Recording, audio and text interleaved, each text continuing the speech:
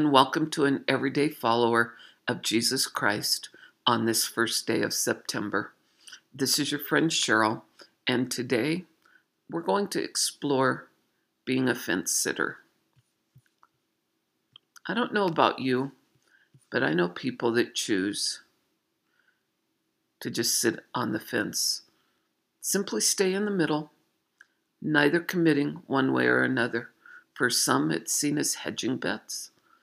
For others, it is often an effort to be anonymous, and then those who simply don't want to make a decision, just in case. Today, my friends, an exerted effort is to induce you to make up your minds with a real commitment on important issues if you find yourself sitting on a fence. You and I, we are privileged to live in one of the most momentous periods in the history of the world. The signs of our times portend the second coming of the Savior. His gospel has been restored that men might know how to prepare themselves to receive him. We know what we must do to receive the blessings of the great millennium which approaches. The question for each of us to respond to is, will we do what we know we must? Let me try that again. Will we do what we know must be done? It's the same question anytime our focus and labors must have precise purpose and commitment. If we're on the fence, we most often miss the opportunities that await us and miracles we could be witnessing. Edgar A. Guest expressed this idea in these lines. You're the fellow who has to decide whether you'll do it or toss it aside. You are the fellow who makes up your mind whether you'll lead or linger behind, whether you'll try for the goal that's afar or just be contented to stay where you are. Take it or leave it. Here's something to do, and just think it over. It's all up to you. Nobody here will compel you to rise. No one will force you to open your eyes. No one will answer for you yes or no, whether to stay there or whether to go. Life is a game, but it's you who must say whether as a cheat or a sportsman you'll play. Fate may betray you, but you settle first whether to live to your best or your worst. So whatever it is you are wanting to be, remember to fashion the choice. You are free. Kindly if selfish, or gentle or strong, keeping the right way or taking the wrong, careless of honor or guarding your pride. All these are questions which you must decide. Yours the selection, whichever you do. The thing men call character, it's all up to you. One of the most significant drawbacks to being indecisive is the stagnation it breeds. By not making a decision, you inevitably keep yourself from moving forward in any direction. As the iconic civil rights leader, Reverend Martin Luther King Jr. once said, quote, our lives begin to end the day we become silent about the things that matter. When you're silent, when you refuse to take a stand, you inadvertently halt the progress that can come from taking action.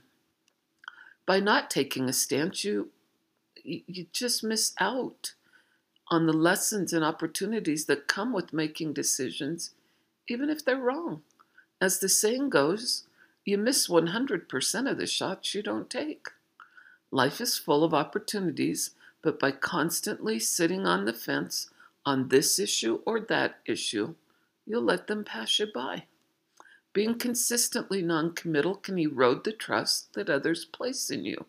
If people can't count on you to make a decision or take a stand when needed, they might start to question your reliability. There are times in life when taking a moral stance is crucial. Scriptures from different religions emphasize the importance of choosing the path of righteousness. For instance, in the book of Revelation, it says, I know your deeds, that you are neither cold nor hot. I wish you were either one or the other. So because you are lukewarm, neither hot nor cold, I am about to spit you out of my mouth. Revelation chapter 3. This passage, it speaks to the dangers of complacency, of being neither here nor there, and the spiritual consequences of such a stance. Perhaps it's realizing that there's physical danger in being a fence sitter. You may collect more splinters than your backside can absorb. Life is full of choices, and while the middle ground might seem appealing, there is a price to pay for perpetual indecision. A colleague of mine would say, no decision is a decision. It's essential to evaluate situations, be informed, and make a decision based on the knowledge and intuition you possess. Standing for something, even if it means facing opposition or making mistakes, always leads to growth, understanding, and progress.